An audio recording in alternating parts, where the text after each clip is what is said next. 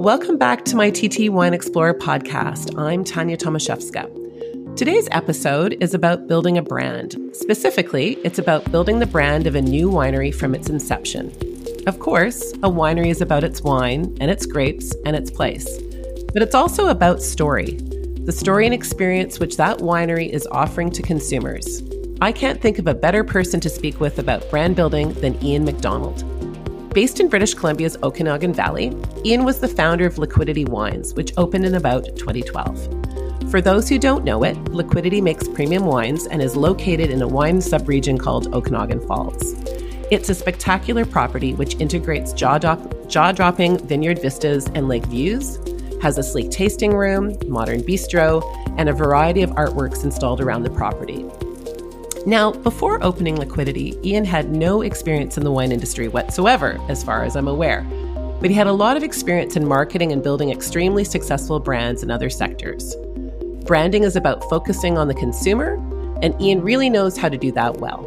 I vividly recall the first time I met Ian. I was at a winery tasting event here in Vancouver. The kind of event where a number of wineries set up tables to which us tasters can walk up for some pours and a chat. Ian was representing Liquidity at his table. Down to earth and personable, he poured samples and explained the Liquidity story to me in a really relaxed way. We had a lot of laughs. And I saw this scene repeated numerous times after that when I went to visit the Liquidity property. Ian in the tasting room, working amongst the team which he had assembled, pouring wine at the tasting bar and chatting with visitors, asking where they'd come from, what they'd like to taste. And this is what it's all about, connection and story. I hope that you enjoy my discussion with Ian MacDonald today. Let's fly. Hi, Ian. Welcome to the TT Wine Explorer podcast. So thank you so much for joining as my guest today. Thank you so much, Tanya. It's a pleasure to be here with you. So in today's episode, I'd like to use Liquidity Wines as a case study for brand building in the winery space. And not just any brand, a brand which makes premium wines and offers a world-class property for wine lovers and everyday consumers to visit, a wine travel destination. But before we get into the story about how Liquidity came into being and your vision which built it, I thought we could chat a little bit about your background in marketing and brand building and how this all started for you. And before we get into that, I'm just going to make a note to the audience to refer them to a podcast called Meet Me in the Kitchen, which is put out by Little Kitchen Academy, which an initiative you're also involved in. And March 15th, 2023 episode has a really lengthy expose on you, I would say, with your discussion about your background. So I'll just refer to the audience to that. But Ian, back to you. So in a quick snapshot, can you share a bit about your story in terms of how you developed your expertise in marketing and creating brands? What was your first job? How did you learn to do this? Yeah, I think that any expertise that I have in marketing kind of started organically without really knowing what marketing was or having studied it in any way. I think a lot of it had to do with the fact that even as a young man at the age of 14, I was already working full-time after school, managing the front desk at the local YMCA in my town. And so you're interacting with the public, you're communicating, you're answering questions, signing up people for things, explaining all the different programs that are available to them, and then handling the money and the processing of all that. I think marketing at the end of the day is really about communicating with people. And I think that those early jobs that I had really gave me a bit of a introduction education about how best to interact with people. And so I ended up kind of having more of a creative spark and a tremendous amount of energy around this whole concept of marketing. And everything I know in marketing, I've just learned from being on the job. And it's been a long time and through a lot of companies, a lot of very successful companies that I worked for or companies that I started myself. And always marketing and the brand has been forefront in the whole process. So it sounds like a mix of getting out there in the world in real life and intuition and passion and a combination of all those things and, a natural knack, for lack of better words. I know from your after Salomon, you went and had a very successful initiative and endeavor and enterprise related to Olympics and apparel. maybe if you could just quickly touch on that before we jump into the winery scene, what gap did you see in the market? What did you create there in that space for people who don't know? My Olympic involvement started from my days with a company called Sun Ice. It was an apparel company, ski outerwear primarily in the beginning, that was based out of Calgary, Alberta. And they were a fledgling company, basically a basement startup kind of a thing. I was leaving Solomon because I wanted to go into other things. They wanted me to move on to VP of sales. And I really loved marketing and I wanted to stay with it. And these people called me that owned it out of Sun Ice and said, we have a ski wear company. We want to be successful. We hear you're a marketing and sales and management guy. Can you come and help us? And I thought about it and said, nothing's ever been done at that point in time. This is a long time ago, relative to really the doing a lot of marketing with soft goods. It just didn't happen then. It's a big thing today, but we're talking now, this is 1983. Jumped in there and applied a lot of things I had learned from hard goods into soft goods. And my gosh, it became a phenomenon. It was just this thing just blew up all across Canada and throughout the United States and was actually starting to trend globally. But part of what happened with that, I managed to take the company in as the clothing sponsor of the Games for Calgary 1988 Winter Olympics. And that's a whole other story. 24 years, 13 consecutive Olympics, all over the world, looking after millions of people and multi-millions of uniforms pieces that were put together. Finally wrapped it up in London 2012 so that I could focus all my energy on liquidity at that point in time. So now we circle back to liquidity. So that's an Olympian effort on your part.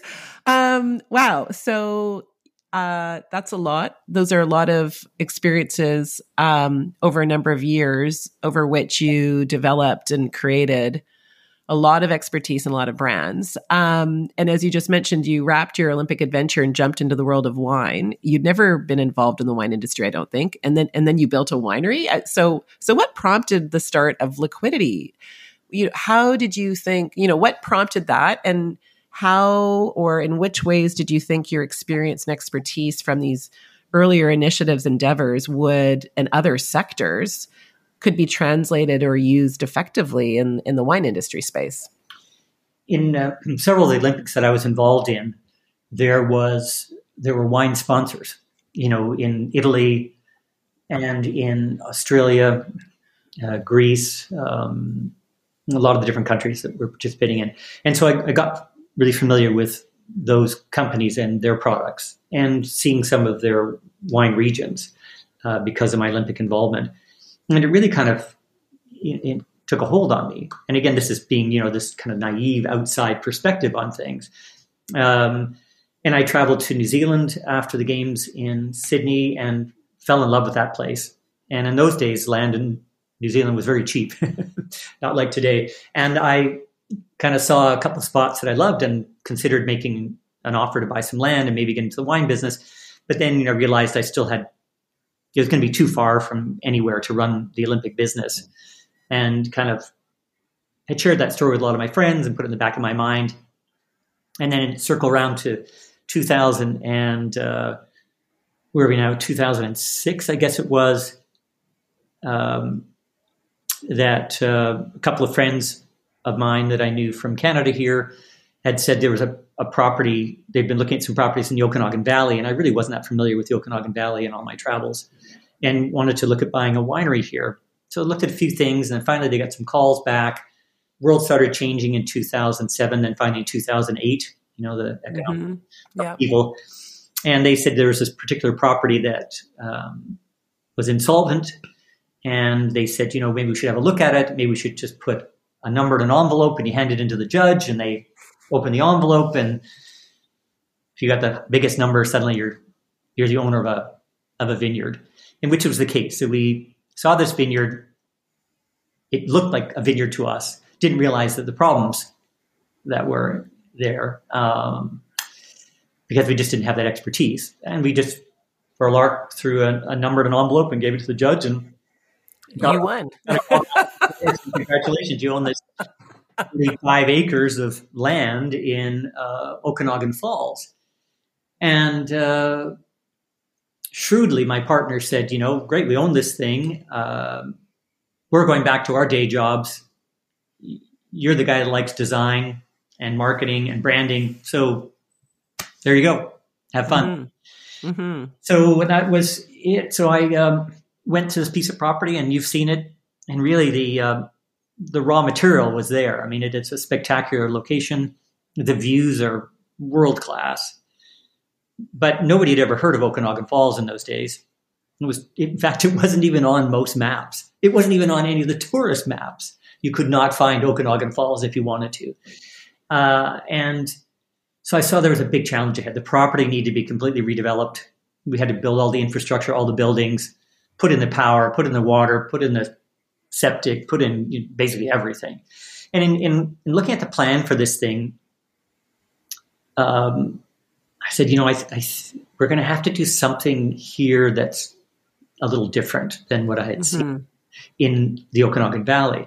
I had seen certain things in other areas. I'd seen some really unique offerings of some wineries in Australia and New Zealand, various parts of the world. And without having sort of the research later on kind of verified what my thinking was. But in the day I was going, I think what's missing here is creating a destination. Right. And I thought if we were going to get people to come to Okanagan Falls, Liquidity was going to have to become a destination. And everybody thought I was crazy. How do you make a destination out of a piece of land in Okanagan Falls? But, I think that I'd seen, at least for me, that in a lot of places that I'd really enjoyed, it wasn't so much about just tasting the wines.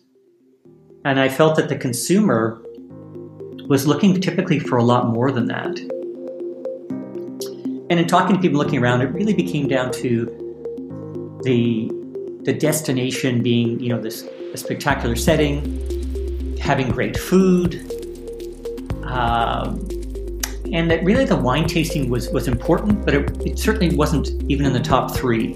They just wanted to get out there and enjoy themselves. And the wine pulls people together on that, and it's kind of this fun thing to do together. But you've been there, Tania. You can only taste so much wine. Yeah, no, absolutely. And I would say, getting to the point, I suppose, about the purpose or the mission or the market gap, which you saw in the context of the Okanagan wine scene and what Liquidity would offer to that market. I think you've spot on to what you identified as a gap in the market. And like you, I mean, I'd spent a lot of time in Australia. I lived there for many years. I traveled in wine country there and in New Zealand and a lot of other world regions where wine is about an integrated wine experience. Like you said, it's creating a destination for people to go and unplug and be in the place. And,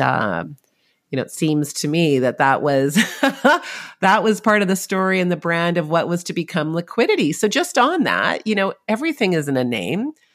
Why did you choose the name Liquidity? What were you seeking to convey or evoke with that name? Well, you put a lot of names down, and then you try and get a domain or register a name in this day and age, and it's you can throw out most of them.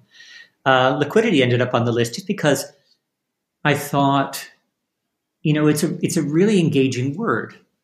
If you're in the finance world, you know what liquidity is, and you kind of can smile about it because, winery, the banking lawyer in me loves it. Yeah.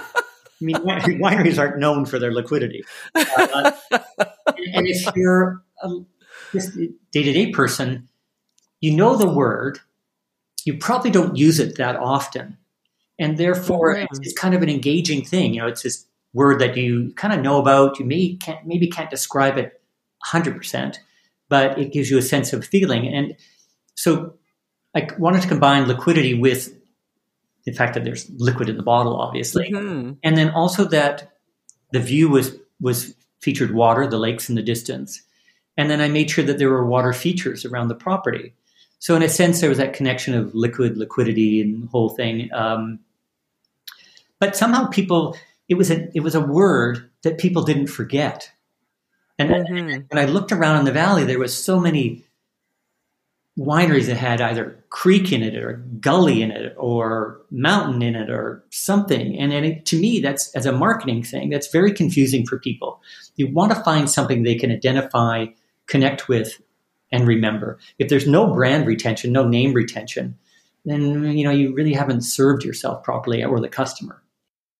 So kudos, because I think that translated for many clearly with how Liquidity became a destination in the Okanagan Valley and for travelers beyond. I know, and I've seen publications with pictures and stories about visiting Canada's wine region, and Liquidity is front and center in that. So congratulations. I thought we'd move on beyond the name and into the product. And the team. So let's get into the components of building the business and the brand. So behind every name, and there's a product and there's the team. And one of the things which I admire about your approach is your emphasis on team. I remember going back to some of our earliest conversations, you were stressing the importance of assembling a really top-notch team and players around you. And so given that you had no direct previous experience in running a winery or starting a winery, how did you go about doing this in the context of Liquidity? What kind of team players or members were you looking for? A lot of founders or owners, they're not always into letting go. It can be very hard for people to do that, especially when you're starting. So how was that part of the process for you, coming into an area that you hadn't worked in before and finding the people to implement this vision with you? I think part of it is having to let go of your ego in these situations.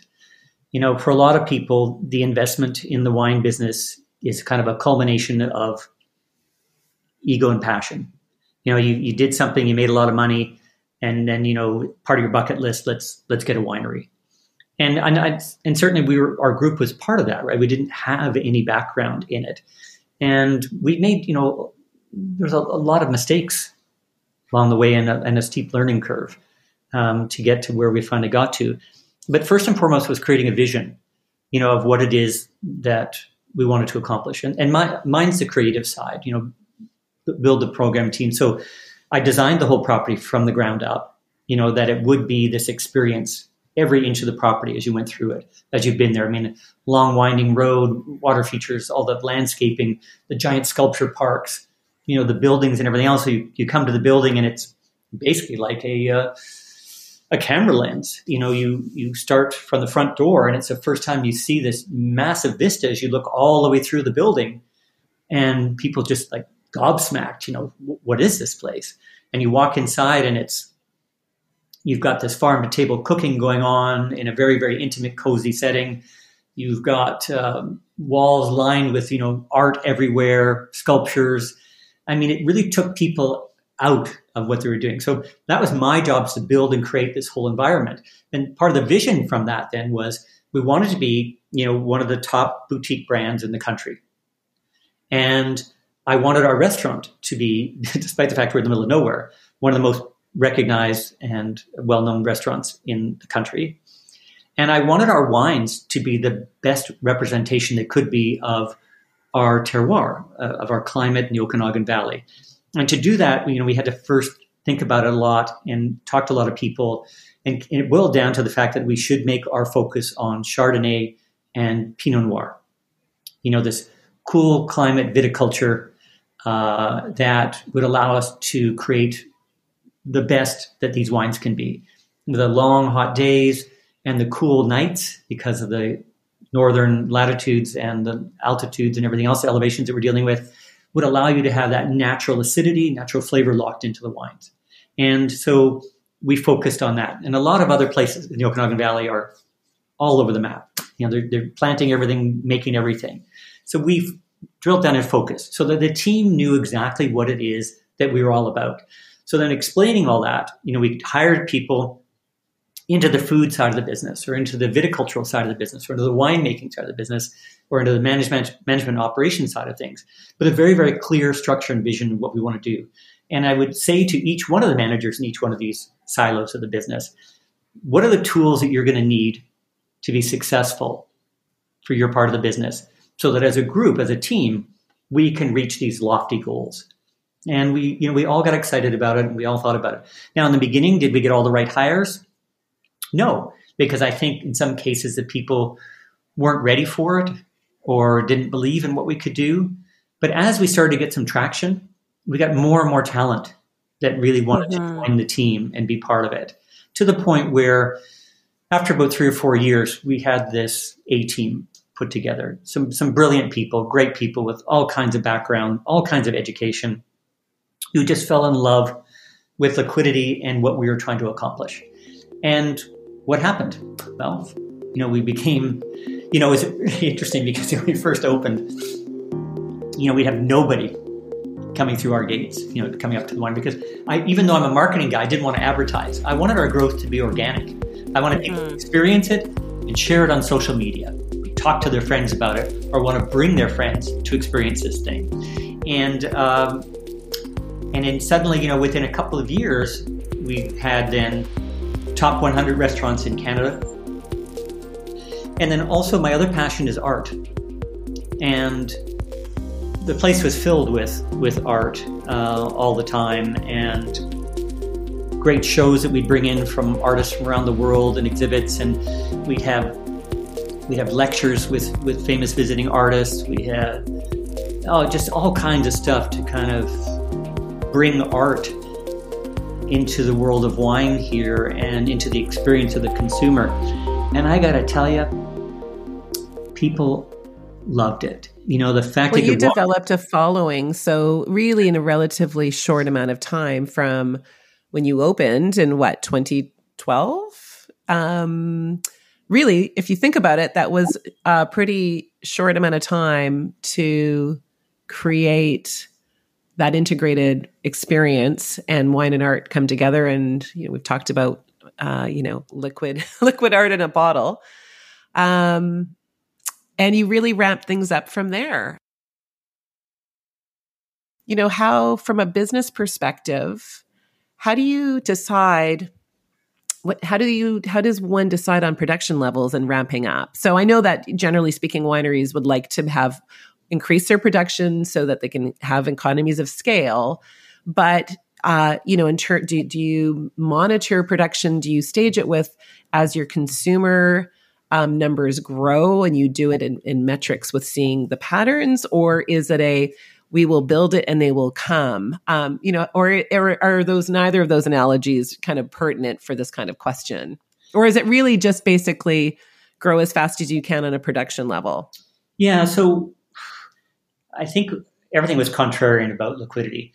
Rather than just try and make as much wine as we could, we really looked at forecasting about what we could sell and at what price point. And one of the things I didn't want to do is I wanted to be priced not cheap, but not expensive. Something was competitive and that would work for what we saw as our demographic. And that was meaning that, this is again some years back, but they wanted to have, that bottle of wine, be it a Pinot Gris, that could be, $20 or under, just under, and also that we could have some better wines. But also knowing that if we were going to be building reserve wines, to do it properly, it was going to take a number of years. And so we knew at some point when the public was ready for it and we were ready for it, and we had the quality down, everything else started to win the awards, then we could start sharing reserve wines and start, for those particular wines, charging a little bit more. But I did not focus, and we can all talk about a couple of folks who got into it and started, right out of the chute with 30,000 cases. That wasn't really what I wanted for Liquidity, because unlike some precious stuff you have in your cellar, having a warehouse full of wine doesn't always mean it's going to go up in value. And it means you have to start discounting it. And when you start discounting wine, you've just discounted your brand. And so I'm a big believer in never giving away your product, because you're hurting your brand.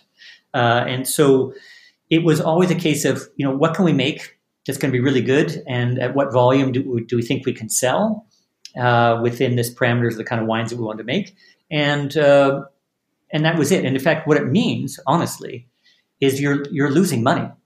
For those first couple of years, you can either lose money by producing a whole bunch of wine and not selling it, or selling it at a big discount, or you make the wine that you can sell, and therefore you meet the needs of the market. And that's it. And and that will grow as people like it, share it with other people. So it has to be more organic. So we really wanted to sell on site through the tasting room and through the restaurant and then through the wine club. We set our goal as 75% of all of our wine production would come through the facility, and 25% would be placed strategically in the best boutique wine stores and the best restaurants, just to kind of have the brand on the menu. Mm-hmm. And that was how we did. Again, those first few years, we just made what we knew we could sell, which wasn't a lot, like 1,000 cases, and then 1,500 cases, and then 2,000 cases. So slow organic growth. And interesting. I mean, the topic of allocation, we could spend just a year on that, particularly in the last couple of years after, during the COVID lockdown and coming through the pandemic and increases of all kind of chains of distribution. But I know that for all winery businesses, that allocation, making decisions as to your channels, that is a metric too about your own business, and, where, how that affects your margins, but also that is part of your marketing. Just quickly, you touched on pricing. I know that this is intertwined with production, or thank you, because the way that you were weaving those together. And maybe this is just another way of looking at the question I just asked, but on pricing, some people have this view of, well, don't start too high because you can't ratchet your prices down. And maybe that's separate than, or what you were saying about discounting, or don't start too low because that will take away from a premium brand one is trying to evoke. Is your approach similar in the winery space? Was that similar to how you will have seen pricing for other types of products in other sectors? Or do you really think this is a kind of a term of art here? Yeah, the wine industry is pretty difficult. You kind of get the spread, from $9.95 to $150, throughout the Okanagan Valley, or you've got from all over the place. And I think you have to kind of pick your market where you want to be. And I really thought that our consumer, which, it's going to be majority is female, educated professionals, and the rest, same thing, men, but women, I feel, in most cases, are largely making these decisions. And so you have to have a property that's the setting, that appeals to everybody, and it feels really comfortable. And, if you walk into a room and you can smell the food and see the view and experience the art, and you just warm up to the whole thing, and then try the wines. And in many cases, if a wine didn't meet our standards, we dumped it. A lot of people just sell it. And I just said, absolutely not. We will never sell a wine that doesn't meet our excellent standards. And it can happen. Something goes off and you say, well, we can fix it. We'll just put some stuff in here. I said, no, dump it. We're not selling it. And so we really, really were stringent about the quality of what we were serving. And then making sure that the price points were approachable. And, I think, it's nice to have something at $20 so everybody can have something, out of their wallet. Nowadays, it's harder to do that. But this was, going back 10 years ago. And then we built it up. And we, I spent a lot of time in the tasting room and got to sort of see people's reaction to the price points and where you could start to move it from. You were never going to be able to bring your price down. That was never the case, but we could always bring it up. And so if you were selling out, getting a lot of demand for a product, winning lots of awards and recognition, people were loving it, then we knew that in the next year we could ratchet that price up a couple of dollars, and we were still going to be in the zone for people. And even when we got into our reserve wines, our premium wines, we made sure that they were sensibly priced. That world's best Chardonnay was $42. Yeah. You know, Amazing value for that. Having had that wine and loved that wine, fantastic value. mm-hmm. And you make a good point, because I remember, many times visiting the tasting room or buying wine online and seeing the range in your portfolio on the pricing. And there really is something for everyone on the pricing point. And although you focused on Chardonnay and Pinot Noir, there were some other grape varieties that you made and were expressed beautifully as well. So back to your point about consistency and quality across a portfolio, which is also important. So all of this value that you had created in many, many ways, and a premium offering, and a priceless destination to visit from the consumer, I know, not from the owner's point of view. You not only developed a following of consumers and journalists and wine lovers, but fellow winery owners. So, the dream scenario for business founders is when the value they've created is coveted by another market player, and that player comes and buys your business. And this happened with Liquidity. It changed hands and joined the Iconic Wineries group in early 2020, I recall, or I believe. And for those who are familiar with British Columbia wines, that group includes places like Mission Hill Family Estate, Cedar Creek, Checkmate, Martin's Lane. Each of them showcase outstanding visitor locations and experiences, really world-class as well. So they are in great company with Liquidity. So now that some time has passed since Liquidity has changed hands, and, you're still in the Okanagan Valley, I'm looking from altitude.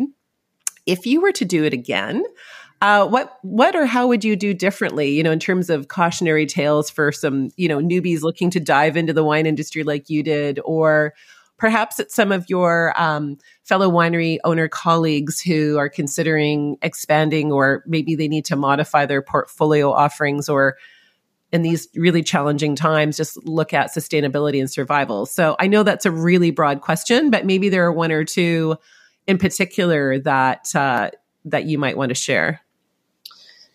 Yeah, I think, I don't think my story would be much different than anybody getting into the business today. I was ignorant about the whole wine industry, and I brought certain skills to it, but farming wasn't one of them. And you really have to know and understand farming to do well in this business. And you have to understand just the metrics of this market of selling alcohol. It's a very, very different business, very challenging business, and extremely overregulated. And so, as I say, everybody's passionate about wine, and at some point in time they want to get into it. But I would ask any of them to call me before they jump into this thing. It's and I do give people a lot of advice that are starting into it, and I try and say, look, if you are looking at this as a big profit source for you, please don't do this. If you're looking at something that you'd have enjoyment with, have a lot of fun, and don't mind burning up millions and millions of dollars while you're doing it, great. But approach it from the right point of view, because if you're thinking it's just what's going to pay the rent, it's always been a very tight margin business, and those margins are even tighter today. Cost of land has gone up, cost of glass has doubled, cost of labor's gone up, cost of everything in this business has gone up dramatically from when I started in it. And yet you can't really move the price of the wine up any higher than it already is. Mm-hmm. If you look at it now from the surveys from the Liquor Board here in BC, the sales of VQA, which is, British Columbia grown and made wines, are down substantially year over year. And part of it is that people are drinking a little bit less. And part of it is because our prices have hit the ceiling, of what the average consumer is willing to pay for them.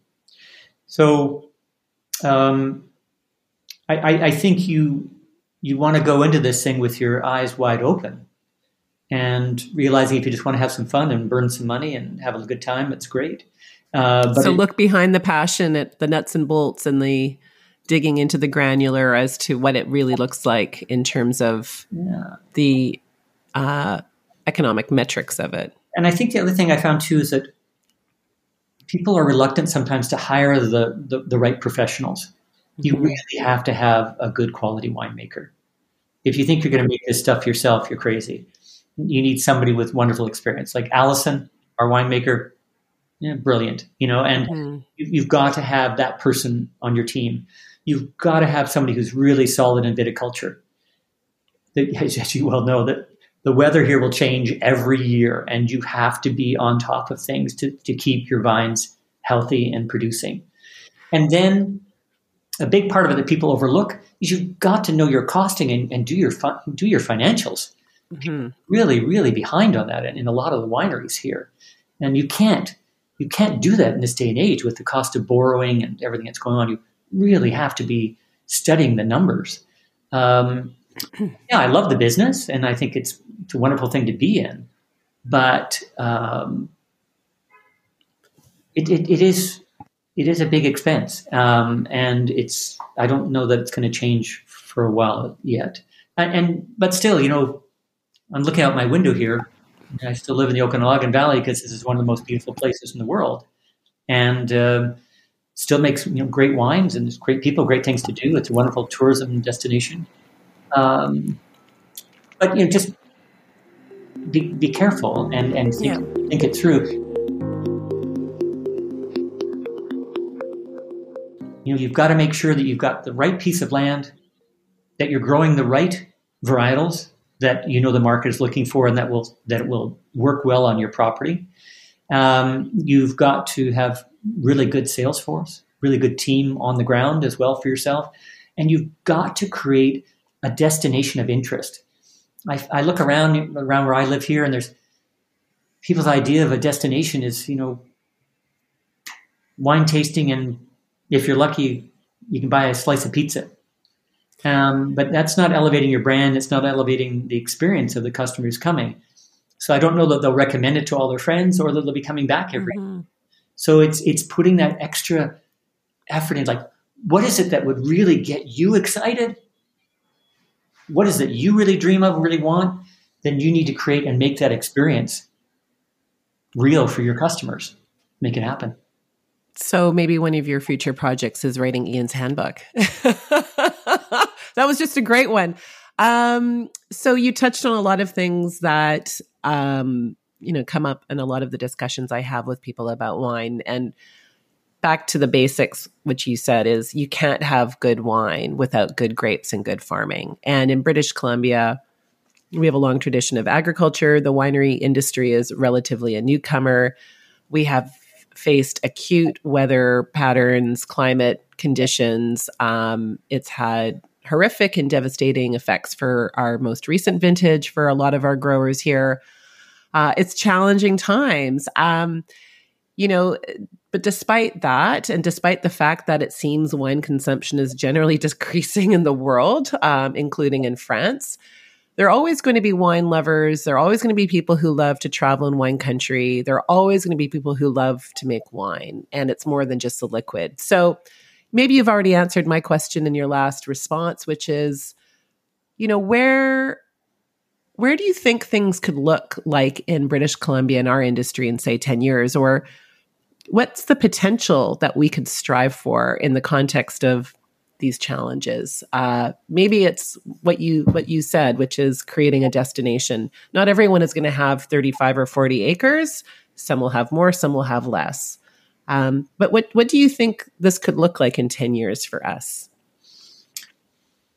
Well, I wish I had the answer for that. I have some opinions on it, but I don't know I have an answer. I think that if even small wineries, I think if they focus on one or two things and do it really, really well, that the way the world communicates now through social media and other things, that if you're doing a great job of something, it'll get out there. Like, if you've got a little tiny shop and you're making the best cookie anybody's ever tasted, pretty soon everybody's going to find out about that cookie. And the same thing can be with wine. I know some wineries that serve, 22 to 30 different bottles of wine. I mean, I don't know it's like a smorgasbord, and I think it's really hard for a customer to get behind that. And so I would suggest that people find something that they can do and go narrow and deep, become recognized for what you're doing, really focus on that, really tell that story, really build that brand around it, and build that trust with your consumer. Because we're having to charge more for our wine here because of all the things I explained earlier. And so you really have to have the customer trust you that you're going to be doing a great job year over year, despite what's going on around here, in delivering a fantastic product for them that they're willing to pay that money for. And that when they come to you, hopefully to visit now and again, that you've created a really warm, engaging experience, that you've got really talented people, behind the tasting room bar, and that they have, where as much as possible, that these people have access to either an owner or a winemaker or something like that, because that really elevates their experience. They really feel that they've got a contact point with the people that are responsible for the day-to-day operations of this business, which you don't get in many businesses anymore. And if you can that, it really is a unique, heartwarming kind of experience that people want. And or look around, like travel, see what's happening in other regions. What are the wineries that are in those regions are really blowing things up because of what they're doing? Take those ideas and bring them home. Yeah. So that's consistent perhaps with general consumer sentiment now and patterns and behaviors, which is less is more. People are apparently drinking less wine. Some of it's conscious consumerism. Some of it is they're exploring other types of beverages. Sometimes they want to have more quality and less volume. So maybe that's the way the world is going, no matter what your product, going back to being artisanal and creating a great brand and creating a great product and not trying to make too much of too many things. So on that note, I think, we could go on for hours, I know, but I think we'll leave it there for today. Ian, I'd like to thank you so much for joining today, and also for your massive contribution to our industry and to building and creating that space and helping to put our region on the global wine map.